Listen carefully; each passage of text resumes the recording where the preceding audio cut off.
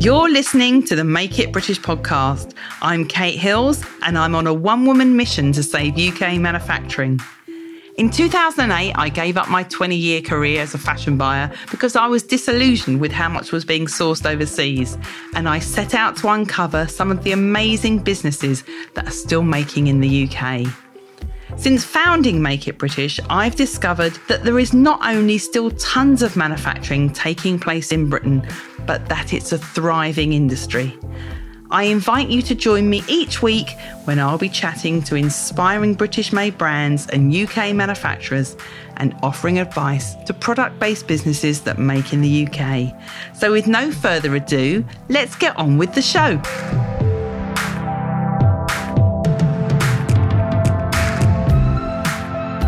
Hello and welcome to episode number 228 of the Make It British podcast.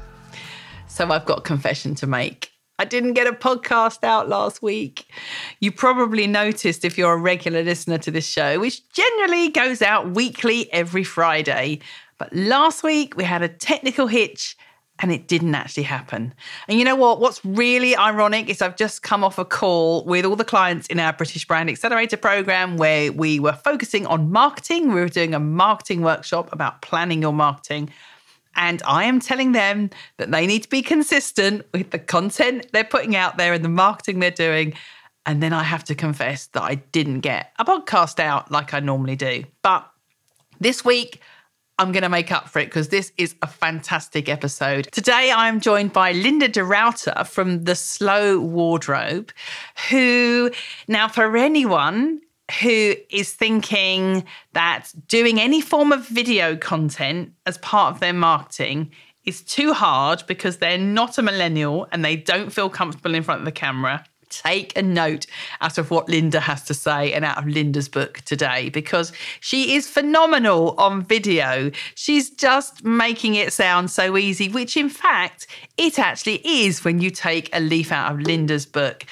In this episode, we talk about Linda's business, The Slow Wardrobe, how it came about, who her typical customers are, and why she's chosen YouTube as the main channel that she focuses on for her marketing.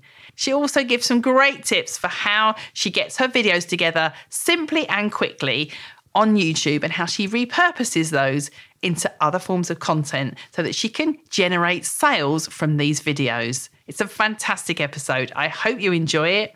Here you go. Over to Linda. So Linda, thank you so much for joining me on the Make It British podcast today. Lovely to be here.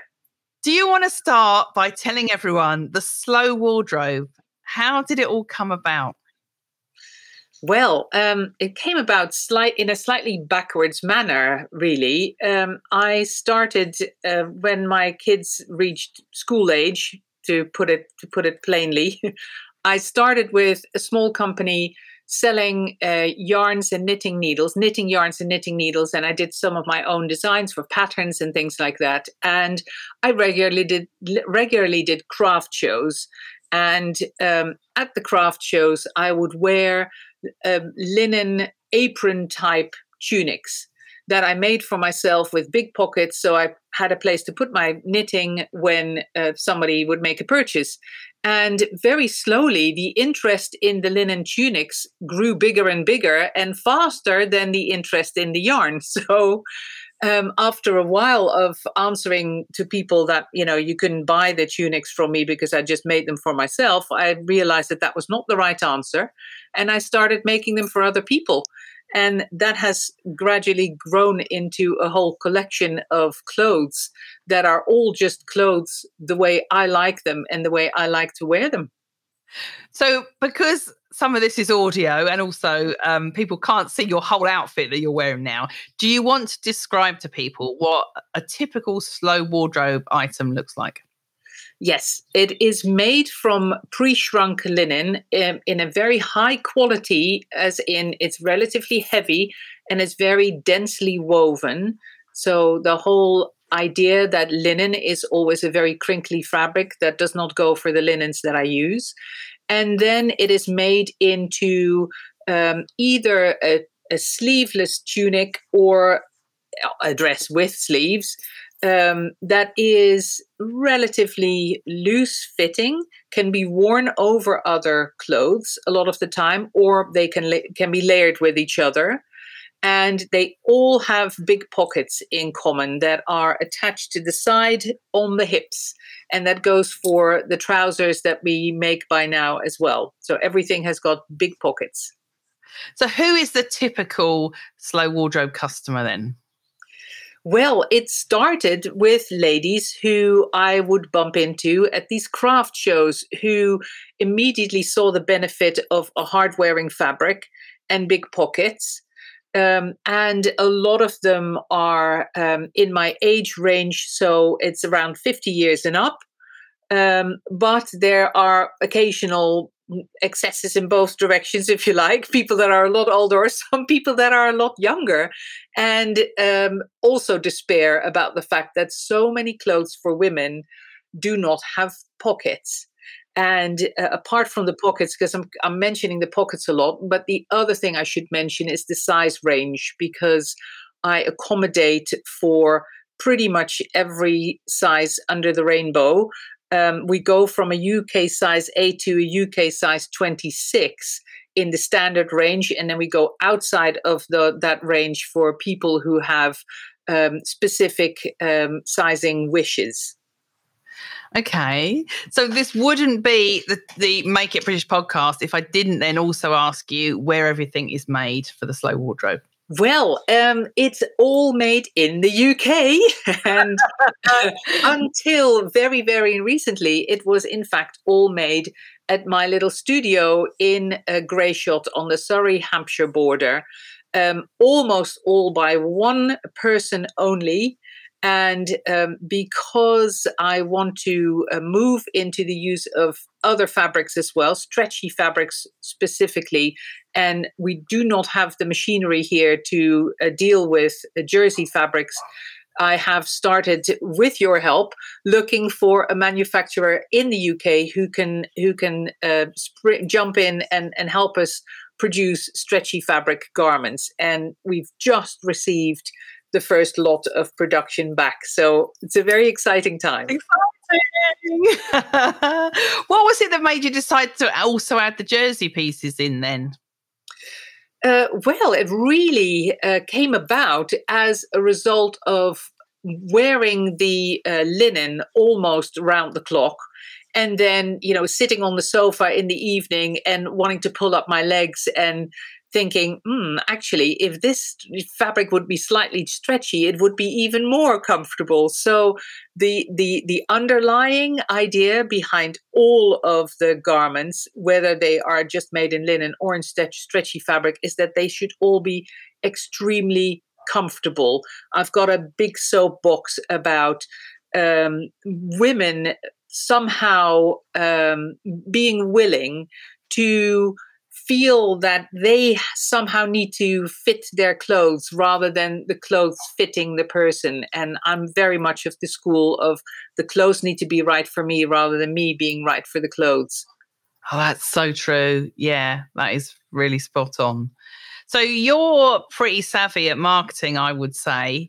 For you kind of undersold yourself a little bit saying, this just kind of came about, making it sound actually like it was more of a hobby, but actually you're really quite strategic about the way you market to your customers. Do you want to tell everyone a little bit about what that process is? Because you do a lot of pre-selling, don't you? So talk us through the whole process. Okay, well, the pre-selling really has come about as a result of the pandemic the last 2 years, because until the pandemic struck, about half of my turnover came in through the website.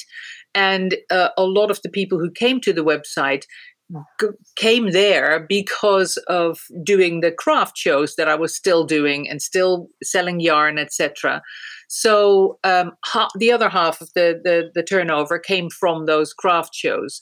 So I had been secretly wishing the craft shows away a little bit because they were quite the treadmill, and doing 6 or 7 of them a year is incredibly cost and labor and time intensive.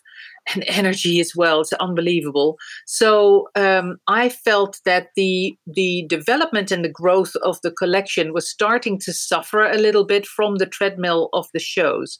But because so much of the turnover was tied up in the shows, I didn't dare walk away from them. Then the pandemic struck. So all the shows were cancelled. So that was a be careful what you wish for because you might just get it situation. But I was not the only one who couldn't come to the shows anymore. My customers couldn't either. So I then did have to be savvy in terms of marketing and strategy to say, okay, if I don't have the shows anymore to connect with my customer base, how can I reach out to them and still connect with them? And the shows were not the only thing that I was doing. I was already sending out newsletters, but relatively infrequently. And I had started to do a vidcast or a podcast on YouTube, but irregularly. And I had a bit of a presence on Instagram. Those were the three main channels that I was dabbling in next to the shows.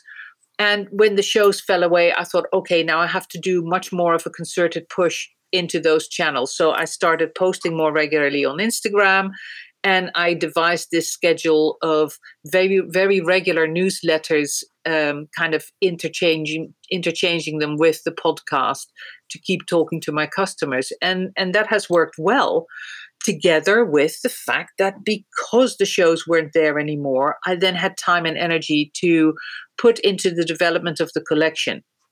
And when I started to design new garments, that was an opportunity to say, hang on a minute, if I'm bringing out a new garment and I'm talking to my customers through a newsletter, I can bring that garment to them with a pre-order. And that's how the pre-orders came about. And first asked them what they wanted and in which colors and which sizes. And then, because I had the production all in-house, take a couple of weeks to make those orders and send them out. And that's what we're still doing now. And the whole pre-order process ties in so beautifully as well with the name of your brand, the Slow Wardrobe. When you came up with the name Slow Wardrobe, was that the reason? I mean, how did the name Slow Wardrobe come about, and what does slow fashion or slow clothing mean to you? Well, the name of the business wasn't always the Slow Wardrobe. Until 2018, it was called Tall Yarns. The business name started off in 2008 as Tall Yarns and Tales, which was a play on the words of the fact that I was selling yarns, that I'm a relatively tall person, not crazily so, but relatively tall. So it was a play on words, but I was getting more and more feedback at the shows where people would walk by the stand, see the name Tall Yarns, and think, oh, I really like those clothes, but they're not for me because I'm not tall. So somehow people started to associate the word tall, as in Tall Yarns, with clothes for tall people. And I thought that would start being more and more of an obstruction, really, as the clothes became more and more important as part of the overall look and feel of the business. So together with the fact that everything is made at our local studio, and that we can be very accommodating in terms of size and length, and a lot of the clothes that we do come in 2 or 3 different lengths and in different sizes, etc. So there is an almost bespoke element to them, and I wanted to communicate that together with the fact that it's clothes for everyone. So for a while, we had as a tagline, everybody happy, as 3 words. Everybody happy, but everybody as in human body happy. So we used that for a while, and had the feeling that wasn't enough. And that's when I thought, well, okay, Tall Yarns needs to go. The word tall needs to go out of the name of the business. And how do I capture the fact that I am so different in my approach to how I get the garments designed and then marketed and sold to my customers? and slow wardrobe and slow fashion, of course, is there's a connection there. But I have found, especially with the podcasting that I had started to do, that I have quite a lot to say to people about how they dress themselves in general. And not just with my particular clothes, but looking at proportions and looking at combinations of different colors and why and how you layer certain clothes together. And that's what I talk about and show a lot about in the video cast that I do on YouTube. And that's what I'll try to capture as well with the name of the Slow Wardrobe. I love everybody happy. You don't use that tagline anymore. What's the reason you dropped it? Not as much, because I was getting some pushback from people who said, well, the kind of clothes I want to wear are really fitted and really tight, and you don't do those. So you're not really making everybody happy. It's like, okay, well, strictly speaking, yeah, that's true. But that's not your customer. So maybe you should go back to everybody happy, because that you've said to me that some people, they try your clothes on and the minute they put them on, I go, where have you been all my life? Yes, we get a lot of that. And even now that we do a lot of shows, not a lot of shows, because of course when we did a lot of shows, we would get that all the time. We would get somebody walking onto the stand and saying, oh, I love this look, but it's just not for me. I can't see myself in it. And we would always say, well, just try one on. You don't have to buy it. Of course, it's like, just try one on. And they would try one on and look in the mirror. And I was saying, because we just did a show again last month in Wales, and I was telling my kids and my husband when I got home, there's this split second that I absolutely live for when somebody puts one of the garments on. They've never tried them before. They look in the mirror and then they turn around. And there is the little spark in their eye. There's a little excitement in their eye, and it's just fleeting. But it's like a sudden intake of breath. It's like, oh my goodness, I love this. And that just shines out of their eyes. It's wonderful. I don't think they'd have the same reaction if they were trying something on that was really close fitting. No, they would not. No, they would not. And and there are a lot of people who haven't enjoyed playing with their wardrobe and adding clothes to their wardrobe for years. And a lot of them are in my age range. A lot of them are coming up to or in or post menopause, and they've seen their body change. They don't like what they see. And they kind of give up on getting dressed and having fun with their clothes. And that is such a shame. There's so much fun to be had, especially when you do get older and you think, you know what? I'm going to get dressed for me.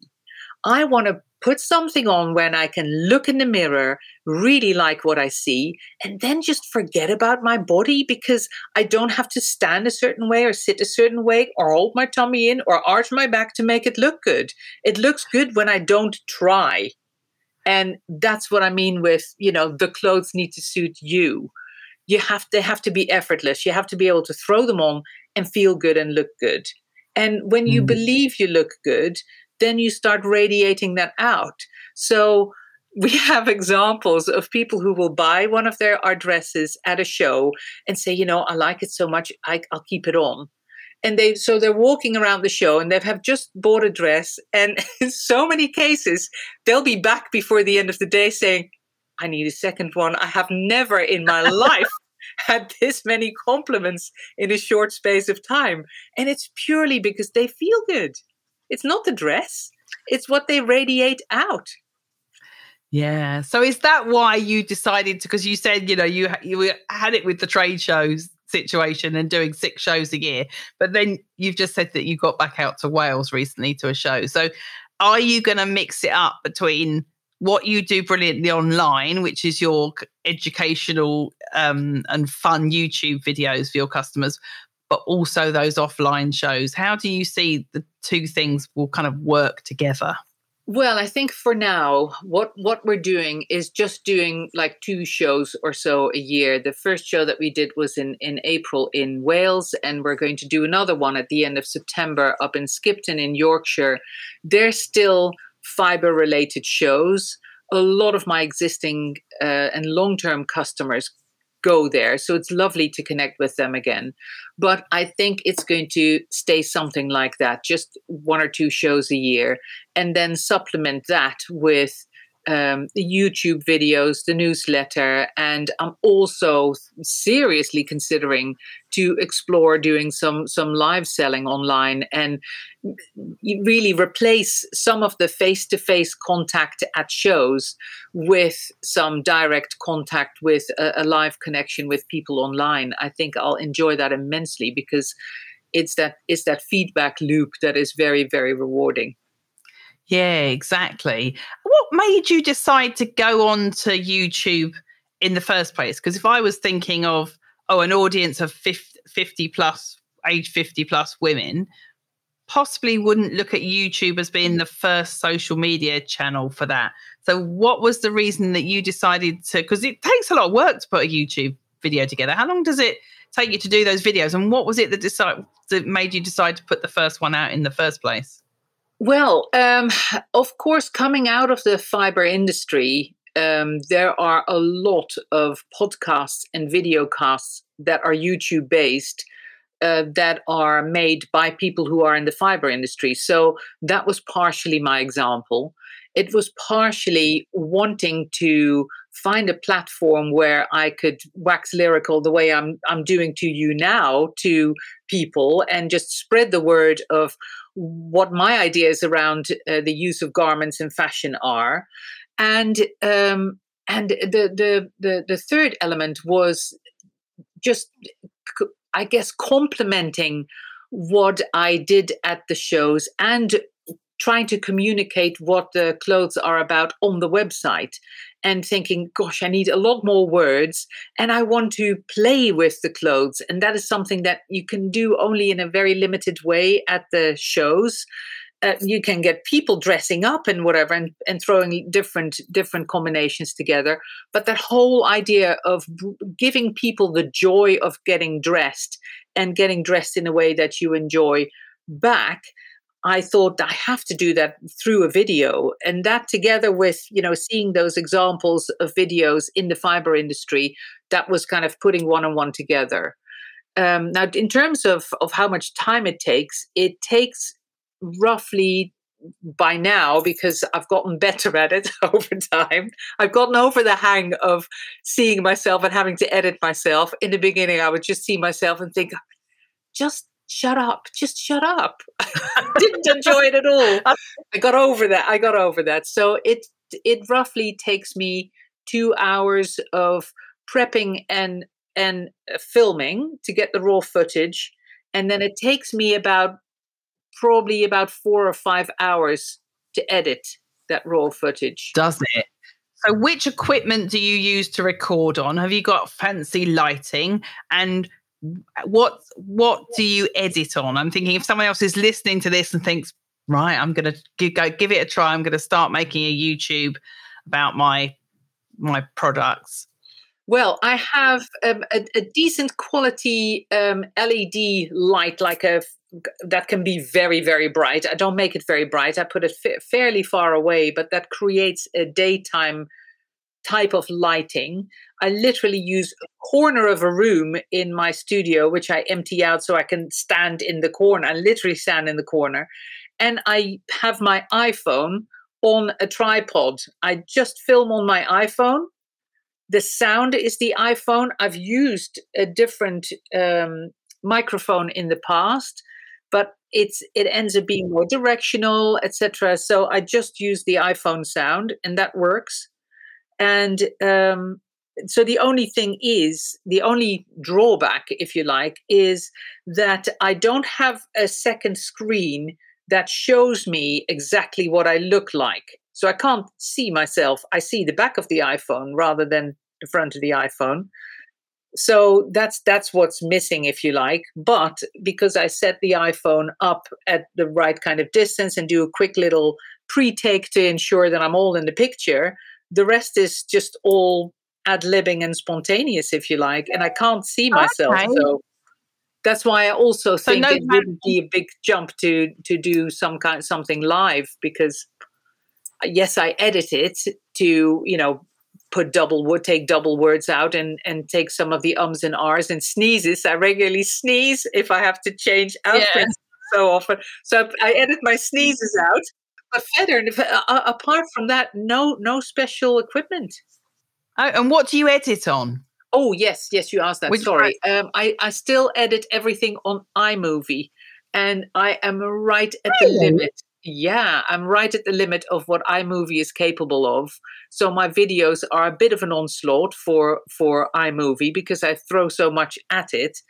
So I really should move over to Premiere Pro, Adobe Premiere Pro. But you're back to the treadmill. It's finding the time and really carving out a couple of hours to play around with Premiere Pro and learn how to use it properly, and then jump over. So at the moment, it's just convenient to stick with iMovie for as long as it suits me. Brilliant. Well, I wouldn't have guessed that. So you do it all on your phone. You've got one light and you're editing it in iMovie. So that's pretty easy for anyone to do. Yeah. Do you kind of script it out almost? Do you have, because I know you do the thing where you click your fingers and then you've changed outfit. So have you already worked out what your scenes are before? And have you got any sort of script or prompt?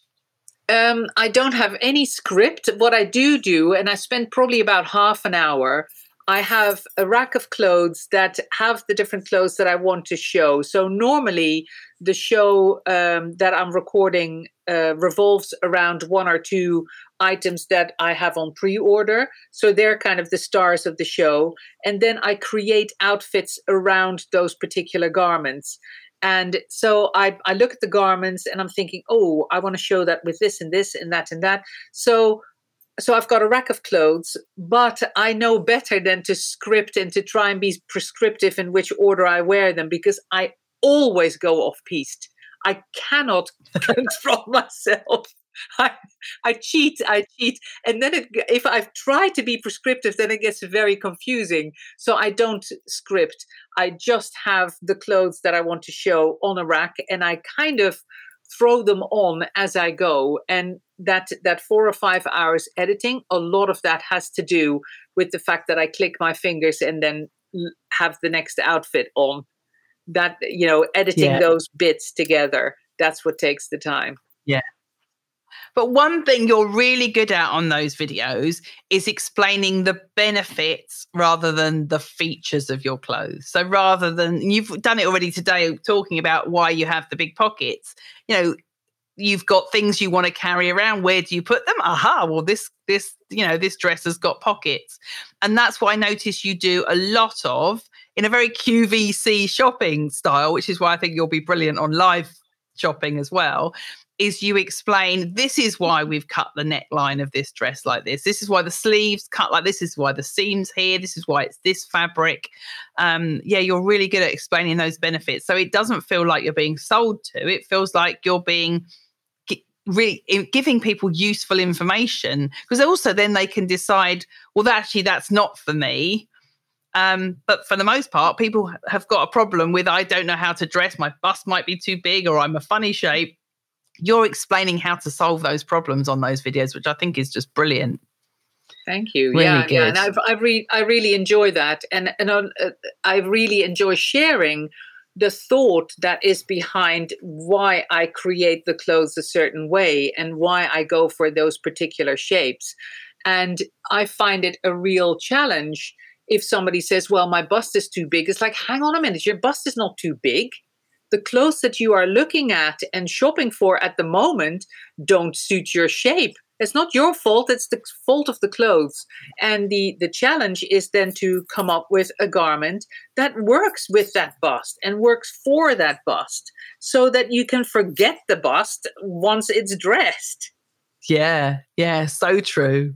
So you do your videos then. So it takes you, by the sound of things, the best part of a day by the time you've planned it, recorded it and edited it.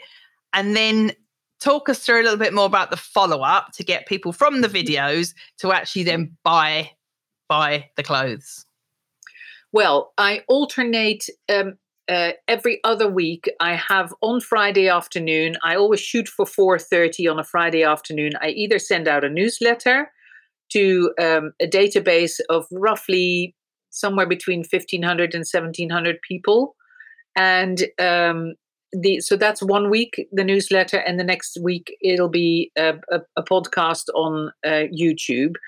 And I don't have a huge following on YouTube either. It'll be somewhere 1,000 or 1,100 subscribers there, and like I said, around 1,500 or 1,700 people on the database for the newsletter, and they have gradually grown. Same with I'm forgetting Instagram, which is kind of the third channel, if you like, and I've got, I think, just over 3,000, maybe 3,200 or so followers on Instagram. So that's not a big following either. So if there are, just to say something about that, if there are people listening to that who think, well, my following isn't big enough to try any of this. When I started this at the beginning of the pandemic, this newsletter and podcast sequence, I think my following on Instagram was like 1,000 or so. And compared to a lot of other people on Instagram, I'm growing very, very gradually and very slowly. Same with the newsletter and same with YouTube. But the following that I do generate tends to stick around. So it's not people jumping on a bandwagon, it's people joining because they are genuinely interested in what I'm trying to share and what I'm trying to explain. So, going back to the size of the following and what and how I'm trying to sell and how I'm trying to follow up, it's a lot more about the benefits, like you say, and trying to impart a sense of joy around getting dressed, rather than constantly going on about the products themselves. And I think that that's why people stick around. They then hear about the benefits of the garments and they go like, well, let me have a go. I'll try this. And then at home, they have that same response that they have at the shows. They throw it on, the first one they order. And of course, I make it easy for them to return the garment and get their money back. Of course, you can return or swap or whatever. So they throw it on, they look in the mirror, and they have that same response. I just don't get to see that second of spark in their eye, but they will let me know. They'll send me an email or they'll call me and say, oh my gosh, I love it. And if I get that kind of reaction, then they'll keep coming back for more. Exactly. Raving fans. That's what you want. And I know that your conversion rate is good as well on those emails. So exactly what you said just then. It's not about having how many follows you've got, how big your email list is. It's about how many people are actually loving what you do and buying from you for that very reason. I can see totally, Linda, why they do love what you do, because you've got such a unique product and you're giving them something really special, and you're really good at explaining what those benefits are. So it's going to be interesting to see how the non-pre-order product, because the New Jersey collection you talked about, this is the collection that we've helped you find a manufacturer for. This is going to be the first time you've sold when it's not pre-order. It's like ready to go, and it's going to be live from on your shop, isn't it? From the day it's the first new set of clothes that we've done since the start of the pandemic that have not been pre-ordered, because before the pandemic we were selling everything from stock, and we would take all that stock to the shows. And we still have a number of things that we always carry and that we always have in stock. But yes, these are the first new garments for since the last two and a bit years that have been designed and pre-produced. So yeah, it'll be interesting to see how they'll be received and how long it'll take for them to sell through. I also think that they are going to be of interest to a group of customers who maybe wouldn't have considered any of my garments before, because they've always been made in linen and a little bit in wool. But this is organic cotton with a small 5% elastane in it, so it keeps its shape and it washes well, etc. But it's a very different fabric from the linen. And there are, especially in my age group, quite a lot of women who say, yeah, I like those clothes, but I don't wear linen because it's too crinkly. And I can talk about the fact that this linen doesn't crinkle until I'm blue in the face. They've got this preconceived idea that linen is crinkly, I'm not going to touch it. Like, okay, try this jersey then. What you have done here, though, is you've listened to what your customers have had to say in order to then come up with the idea for what the new product is next. So it's not like you've just stuck your finger in the air and thought, oh, I'll just try some jersey pieces now. Well, yes. And there's another element with the jersey as well that I guess was born out of the pandemic, where we were all at home wearing stretchy loungewear. And, we are still a lot of the time now sitting at home wearing our stretchy loungewear, but the world is starting to open up. So the other idea behind these jersey pieces is like, I'm at home wearing my stretchy loungewear, which is from the Slow wardrobe. Now I have to go out. Do I want to really get changed? Well, you don't have to. Just throw on one of your linen tunics, keep the stretchy loungewear on underneath, just one of the linen tunics over the top, and you're good to go. It'll look great. And it won't look like you're wearing your stretchy loungewear at all. It'll look like a great outfit. And nobody knows that you jumped into that stretchy loungewear straight after the shower this morning. I love it. I'm going out tonight. I really could have done with the whole outfit. Brilliant. Linda, where can people find you then? Is there anyone listening to this wants to watch your YouTube, wants to see the clothes that you're making? Tell us where they can find you.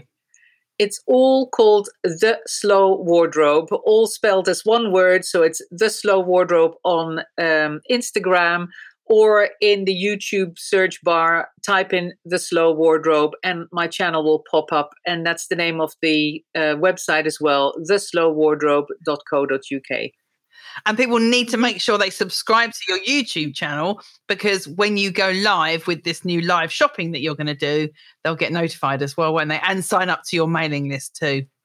Absolutely. If you go onto the website, then you'll see a newsletter pop up, and that'll allow you to subscribe to the newsletters, and the newsletters will also inform you of YouTube.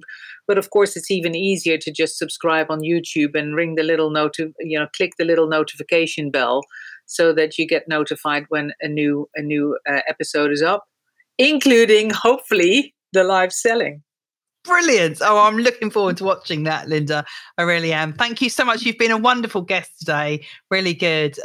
Keep up the fantastic work you're doing on YouTube. It's unusual to find a clothing brand that is on YouTube right now that makes in the UK. You're one of the few people that I can think of, and I've been so impressed watching how you do it on YouTube, and particularly hearing how many happy customers you've got off the back of those videos. I think people should take note and consider doing things other than just Instagram within their marketing mix, because it just goes to show what you can do when you start exploring other channels.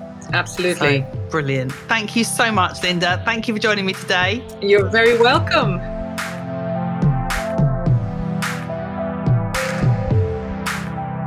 Thank you for listening to the Make It British podcast. I make an episode every Friday, plus there's bonus episodes occasionally. Many of the interviews that you hear on Series 4 of this podcast are also available to watch on our YouTube channel. You can find it by going to youtube.com/Make It British LTD. That's Make It British with the letters LTD. Bye-bye.